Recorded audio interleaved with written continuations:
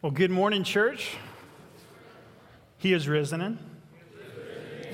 Love it. Love it. Well, this morning is going to be a little bit unique. I don't know if you have a favorite pastor. If you do, you get to hear them this morning. We're going to introduce you to this story tonight. And you're going to hear three different parts of this story from each one of us. And each part of that story points ultimately to the gospel. The gospel points us to Jesus. And we're here this morning and celebrating this morning because he is risen. Because I wasn't fishing for it, but I'm glad you guys are ready. That was awesome. I love it. I was not fishing, I promise. I'm not. That's great. But I'm going to invite you to into the story this morning. So last night, or yesterday afternoon, I got to participate in a Passover Seder meal. Several families in our church got together and we walked through the Passover meal, the prayers, the scriptures, the reminders of why we believe what we believe and why we are here this morning looking towards the Messiah. And as I was sitting there and thinking about what we were doing and processing all of what we were taking in and all the symbolism of each element that we had, I could not help but think, man, what an incredible picture of what we're going to look at this morning. And so our story starts at a different Passover meal. Jesus is spending time with his disciples, the 12, and he's having a meal, much like we did yesterday. They're relaxed. They come free, ready to enjoy the company of what they're doing. They're reclining, they're eating, they're drinking, they're spending time together in fellowship. And Jesus is talking to his disciples, and he's trying to help them understand what is going to be happening in the coming hours and coming days and coming weeks.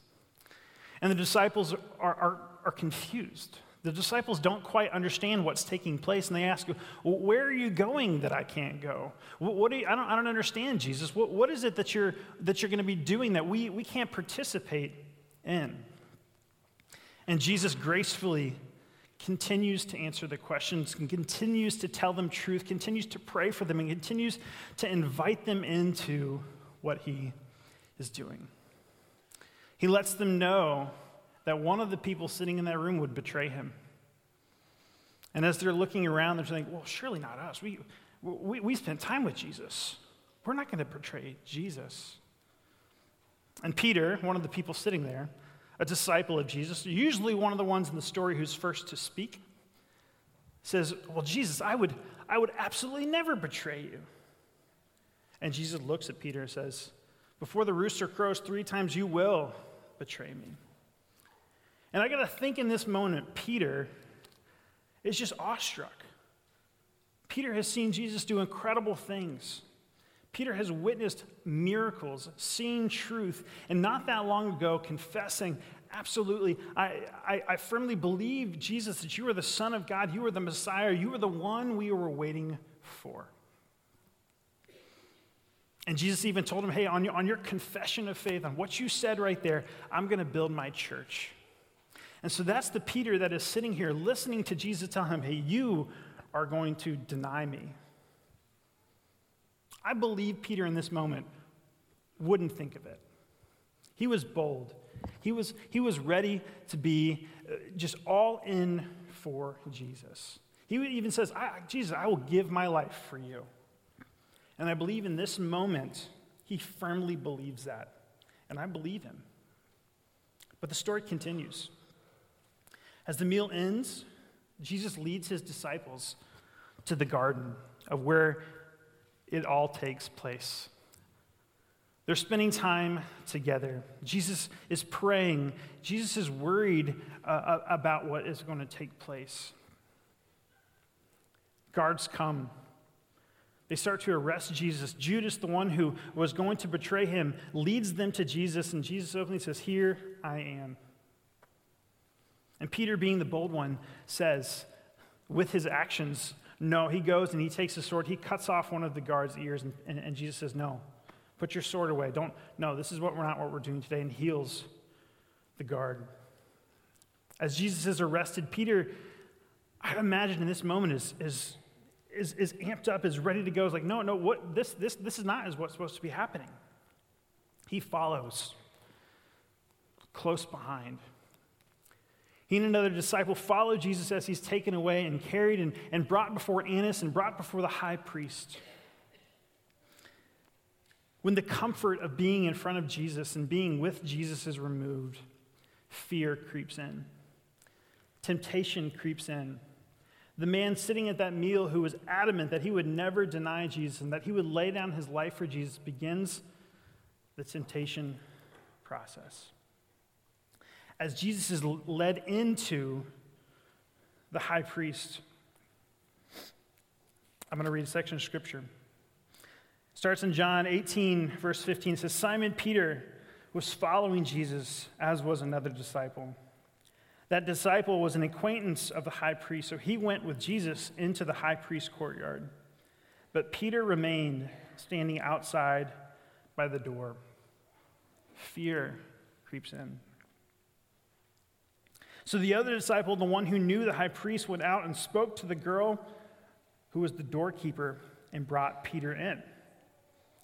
Then the servant girl who was the doorkeeper said to Peter, "You aren't one of the man's disciple too, are you?" A servant girl. Not somebody who had a whole lot of power in this moment. Not somebody who could make a claim saying, "Oh no, you're being arrested too." A servant girl comes to Peter. "I am not," he said. Now the servants and the officials had made a charcoal fire because it was cold. They were standing there warming themselves, and Peter was standing with them, warming himself. That's the first time. Peter's got to be wondering in his mind, what did I just do? I just told a servant girl that I wasn't even affiliated with Jesus. And he steps away from the door and he tries to hide himself and gather himself with other people standing around the charcoal fire, warming himself. Maybe watching the fire glow as the embers glow as the breeze blows through the fire. Peter's got to be wondering, what did I just do? It continues a little later in Scripture. It picks up in verse 25. Now Simon Peter was standing and warming himself, and they said to him, the ones he was with, "You aren't one of his disciples too, aren't you?" And of course, Peter here has another opportunity. And he denied it. He says, "I am not." One of the high priest's servants, a relative of the man whose ear Peter had cut off, said, "Didn't I see you with him in the garden?" Peter denied it again, and immediately a rooster crowed. This story is an account so important that every single writer of the gospel, Matthew, Mark, Luke, and John, included it in their gospel. And all three, other than this, said that he goes out and he weeps. And he weeps bitterly because he has failed Jesus. He had an opportunity to be bold. He had an opportunity to say, "Absolutely, I'm with him, and you better take me too." But he said, "No." In other accounts, he says, "No, I don't even know the man." Peter fails Jesus. In the moment of his temptation, in the moment of this simple question, he realizes how weak he truly is. He realizes that apart from Jesus, he can absolutely do nothing. That his boldness and his courage were nothing without Jesus. And so this creates some tension, does it not? Because Peter, the one who Jesus says, "I will build my church on this rock. On your confession, I will build my church," is right here saying, "No, I don't even know this man that you have taken away." It's a dark moment in Peter's life. And so I want to ask you a question. Where are the times that you've been tempted and failed? Where are the times you've been tempted to maybe to stand up for your faith, or maybe to go one step further and say, "Yeah, absolutely, I'm a follower of Jesus"?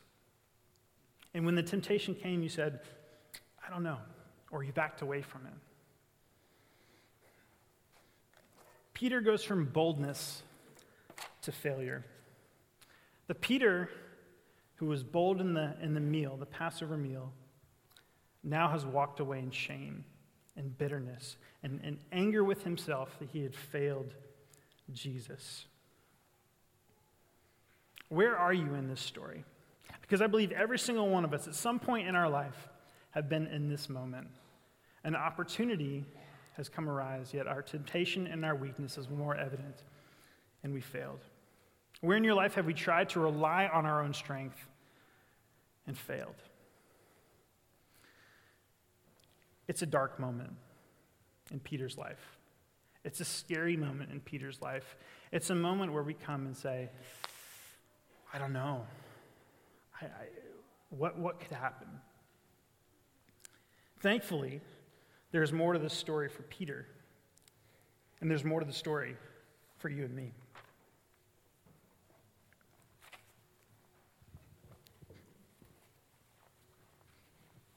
Well, they took Jesus out and they crucified him. And the days after they crucified Jesus must have been the darkest days of Peter's life.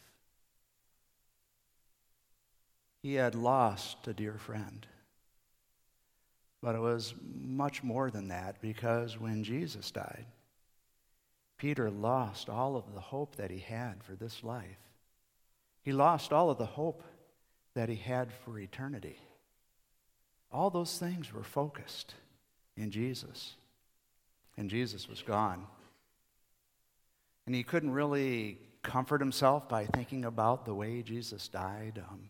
If he had been heroically leading his troops into battle and had died at the moment of victory, he might have taken some consolation of that, but that's not what happened, or at least it didn't seem like it at the time. And Peter couldn't look at his own performance in the whole thing and say, well, at least I can be consoled that I was faithful to the end, because he sees himself having a cowardly, despicable role in the whole thing. And so it wouldn't surprise me if he was laying awake at 3 a.m, staring at the ceiling in agony. And then the third day, Mary Magdalene comes running. And it sounds like things are even worse. Please open your Bibles to John 20.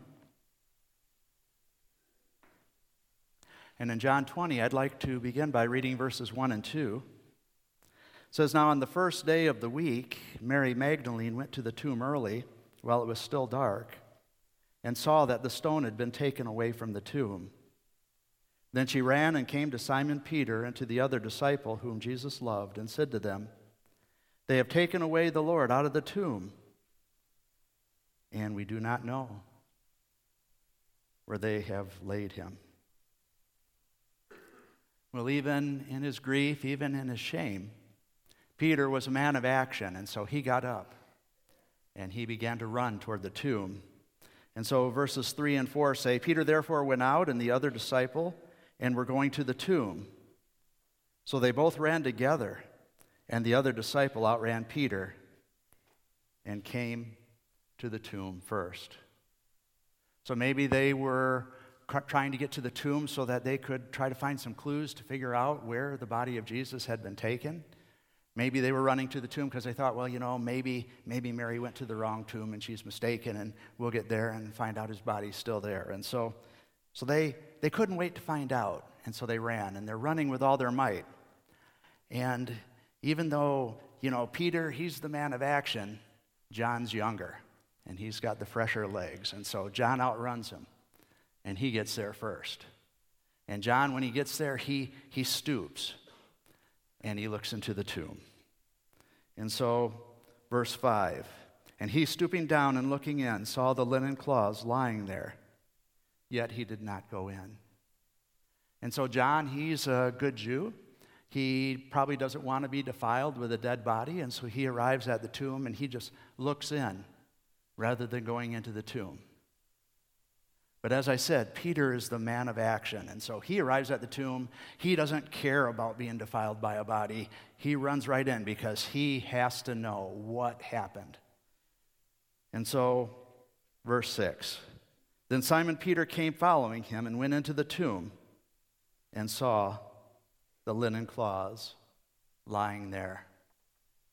And so he runs in and he sees the linen cloths. And as he's looking at the linen cloths, there's something that doesn't quite make sense. Rereading verse 6 and verse 7. Then Simon Peter came following him and went into the tomb, and he saw the linen cloths lying there, and the handkerchief that had been around his head, not lying with the linen cloths, but folded together in a place by itself. So the linen cloths were lying there, and the headcloth was folded up, lying there as well. And when grave robbers come, they don't take the time to undress the corpse and leave the clothes behind. They don't take the time to fold clothes that they're leaving behind. They take the body, clothes and all, and run. And so this doesn't make any sense. Why are the linen cloths there? Why is the cloth that was around his head folded up? John, who was with Peter, wasn't only a better runner than Peter, he was a better detective. And so in verse 8 it says, Then the other disciple who came to the tomb first went in also, and he saw and believed. And so John sees the linen cloth, he sees the headcloth folded, and a spark of faith and hope begins to glow in John's heart. He begins to think, and things start to come together for him. But Peter, he seems to be slower. Verses 9 and 10. For as yet they did not know the scripture that he must rise again from the dead. Then the disciples went away again to their own homes. And so there's no spark of hope, no spark of faith that seems to be kindled in Peter's house, in Peter's heart. He just heads home. But something happens later in the day that even Peter can't miss. And so down in verse 19 it says, Then the same day at evening, being the first day of the week when the doors were shut, where the disciples were assembled for fear of the Jews, Jesus came and stood in the midst and said to them, Peace be with you. And so Peter could not misunderstand.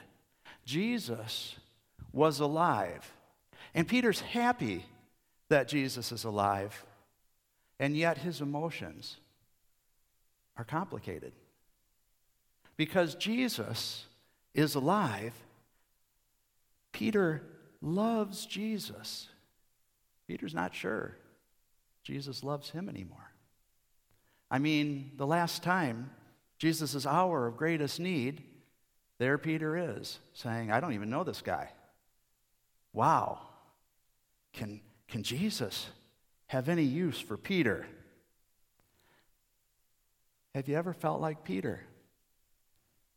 Have you ever been at a point in your life when you're saying, wow, I'm really glad Jesus is alive and all, but I'm not sure that he has any use for a person like me. I mean, I'm glad he died to bless all those other people who maybe deserve him, but I don't. And so I'm not so sure that Jesus' resurrection is going to help me. I'm not sure Jesus can love a person like me. I've denied him. I've failed him. I've let him down. It's wonderful he has plans for others. I'm not sure those plans include me. Can Jesus use a person like Peter? Can Jesus use a person like me? Can Jesus use a person like you?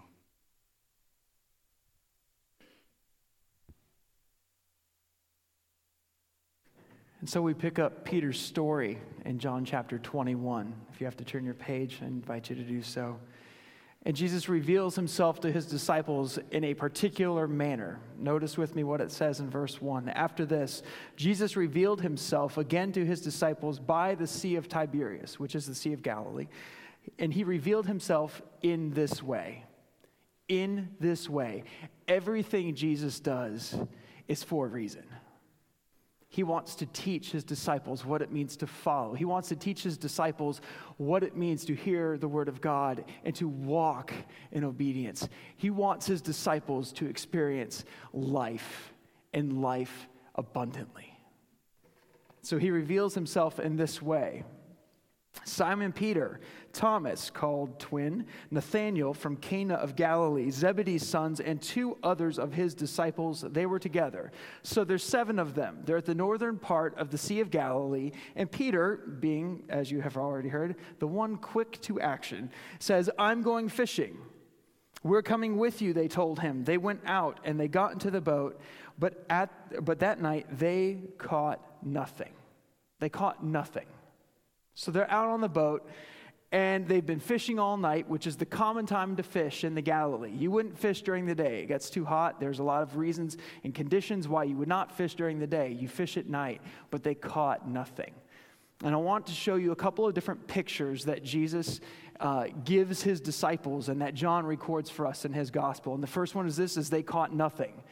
This isn't the only time that Peter has been fishing and caught nothing.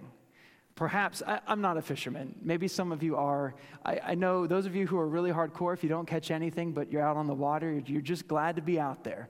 But when you're a fisherman making your living, wanting to provide food and make fish sell and all this kind of stuff, you want to catch something. But they catch nothing. And there was a time in Peter's past, in Luke 5 and Matthew 4, you don't need to flip there, where Jesus, and this is the first time that Peter and Jesus meet that we know of, and Jesus climbs into Peter's boat, and Jesus begins to teach the crowd. Peter had been up all night, and he'd been fishing, and he hadn't caught anything. So they come back to the shore. Jesus is using his boat. His nets are hanging to dry because they had to dry before they could go back out and they could fish again to preserve the quality of the nets. But even though Peter had caught nothing, after sunrise, the time when you don't fish, Jesus says, "Hey, let's go out. And let's go out into the deep water, and I want you to put your nets down." All right, Peter is an expert fisherman, and Peter knows this area well. He knows the Galilee. He knows how to fish for this particular spot. Jesus is not a fisherman. He's a carpenter. He works with wood. He works with stone. But Jesus says, let's go out into deep water. You will catch a fish. You will catch so many fish, in fact, that your boat will be overflowing with them. Peter knows 2 things. Number 1, you don't fish during the day, and you don't cast your nets in deep water expecting to catch fish. However, Peter, while sometimes slow to listen and respond, he is very quick to listen to Jesus here. He says, "Okay, Jesus, because you have said this, I will do that." So they put out the boat. You can imagine this boat going out slowly. Everybody's watching, going, "Why are you going fishing in the middle of the daytime? That's not when you fish. What is going to happen?" Peter casts his nets over the side, and he catches a whole lot of fish. So much so that the nets begin to break. They pull it all into the boat. The boat is like loaded down to the water's edge. He has to call for help from another boat to come bring him back and all the fish. At the shore, Peter recognizes a bit of who Jesus is, and he recognizes that Jesus is very different than him. And he goes up to Jesus, and recognizing his sinfulness before Jesus, Jesus replies to him, while Peter's like, "Lord, please forgive me. I'm not even worthy to be in your presence." Jesus says, "Don't be afraid, Peter. Don't be afraid. I'm going to show you how to fish for people." And then he says, in the gospel account, he says, "Follow me. Follow me." This was Peter's first invitation to become a disciple of Jesus. And Peter leaves everything, and he goes and he follows. Now, John, as you have already heard, is someone who has great insight. In our story in John 21, they're out fishing. John is one of them. Notice with me in verse 4. They've caught nothing. When daybreak came, Jesus stood on the shore. However, the disciples did not know it was Jesus. Jesus calls out to them, "Men, you don't have any fish, do you?" "No," they answered. "Cast the net on the right side of the boat," he told them. "You will find some." So when you hear caught nothing and then you see Jesus do this, you're like, wait a second, this has happened before. So they did, verse 6 says, and they were unable to haul it in because the large number of fish. Therefore the disciple, the one Jesus loved, that's John, said to Peter, he said, it is the Lord. Peter, quick to action. John, very quick to insight. He knows from this one picture, that's Jesus. Peter, quick to action though. When Simon Peter heard that it was the Lord, he tied his outer garment around him, for he was stripped. In other words, he secured his outer garment, and he plunges himself into the sea. But since they were not far from land, about 100 yards away, the other disciples came in the boat, dragging the net full of fish. When they got there, they got out on land, and they saw a charcoal fire there, with fish lying on it, and bread. So you can see this picture. Peter's like, I'm going. He secures his clothes, he jumps, he swims, and the rest of the disciples are pulling this net full of fish to the shore. And around a fire is Jesus. Not just around any fire, but around a charcoal fire is Jesus. This type of fire is only mentioned 2 times in the Bible. My translation has charcoal fire. The other time, one of the times is here. The other time you already heard today. Peter, just a few days earlier, is gathered around a fire, trying to warm himself in the priests of the high court of Annas. And people come up to ask him, hey, aren't you his disciple? And he says, no. And they ask again, and he says, no. They ask again, and he says, no, I'm not his disciple. I am not one who is following him. A couple days earlier, that was the fire he's gathered around. This fire, though, contains a different story. Around this fire, Jesus is going to show himself again as a person who is full of truth and full of grace. So the disciples arrive on land. They see a charcoal fire, fish, and bread. And Jesus invites them, come, have breakfast, in verse 12. Jesus told them. None of the disciples dared ask him, who are you? Because they knew it was the Lord. Jesus came, took the bread, and gave it to them. And he did the same with the fish. This was now the 3rd time Jesus appeared to his disciples after he was raised from the dead. They knew this was Jesus. They knew it so much that they kind of wanted to ask, but they knew they shouldn't because they knew it. They knew it. No one wanted to say, wait, are you Jesus? Because they knew it was Jesus. Only Jesus would do something like this. They had seen Jesus walking, talking, eating, and providing for them. They have no doubts in their mind, as people who knew Jesus very intimately, as well as you might know your best friend. They knew Jesus was here and he was alive. And it says in verse 14, this was now the 3rd time Jesus appeared to the disciples after he was raised from the dead. In Jewish tradition, it takes 2 or 3 witnesses to establish something as truth. The fact that it says this is the 3rd time, this is rock solid truth. Jesus is alive. So you have the first picture, caught nothing. The second picture of this charcoal fire that they're gathered around. And around this charcoal fire, Jesus has another conversation with Peter. And this conversation happens 3 times. 3 times. Jesus asks him in verse 15, when they had eaten breakfast, Jesus asked Simon Peter, Simon, son of John, do you love me more than these? Do you love me more than these? Now, what's he talking about? All right, do you love me more than these fish? Do you love me more than these boats? Do you love me more than these fishing expeditions? Do you love me more than these men? I want to suggest to you what he is asking is he's hearkening back to John chapter 13. And Pastor Cameron told this to you earlier.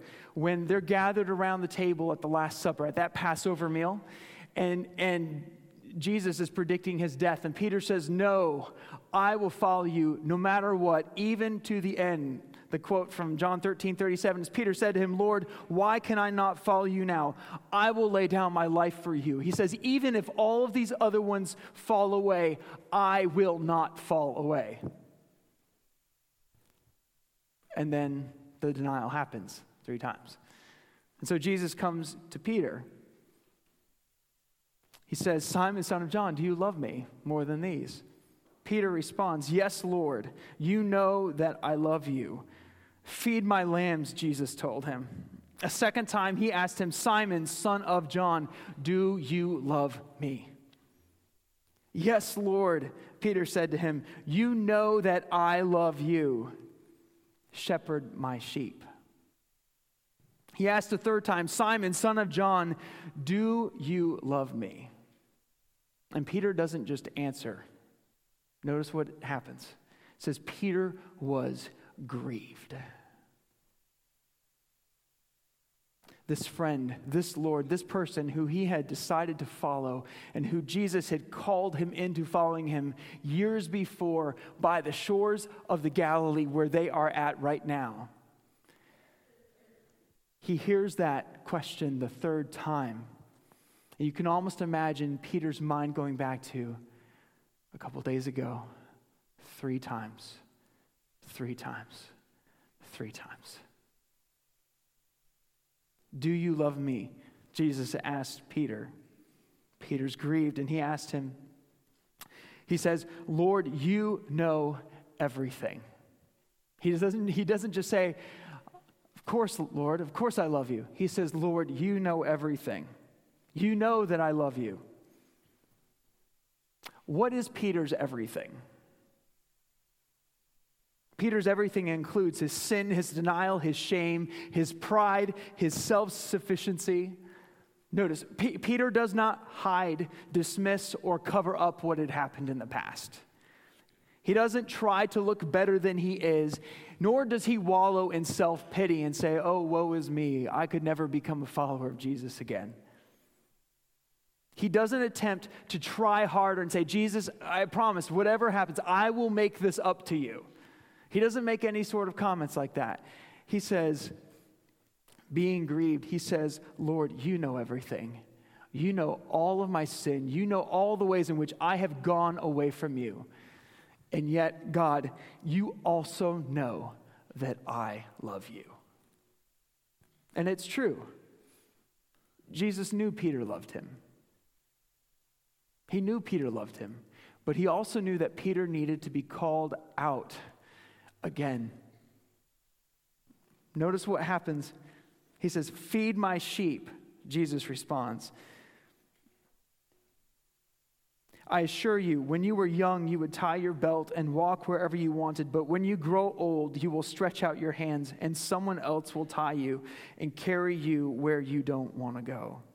Verse 19 says, he said this to signify by what kind of death Peter would glorify God.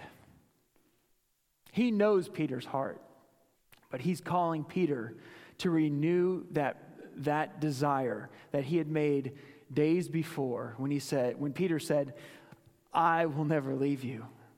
And Jesus predicts even how Peter would die. And that kind of death, Jesus says, would glorify God. But notice what he says at the end of verse 19. After saying this, he told Peter, follow me. This person who had failed Jesus, this person who was totally unworthy of Jesus from the very, very beginning, was called again to follow. Now, Peter's role is going to be incredible, and if you've been with us for the past several weeks as we've studied the book of Acts, we've seen how God has used Peter in incredible ways to further his kingdom. Jesus here says, care for my sheep, feed my sheep. He's calling Peter to some specific tasks that he has Peter there for. But the question for us today is twofold. The first is what is your everything? What is my everything? God knows it all. God knows it all. He knows where we have been. He knows the path that we have taken, and he knows the path that we will take. What is your everything that keeps you from coming to God?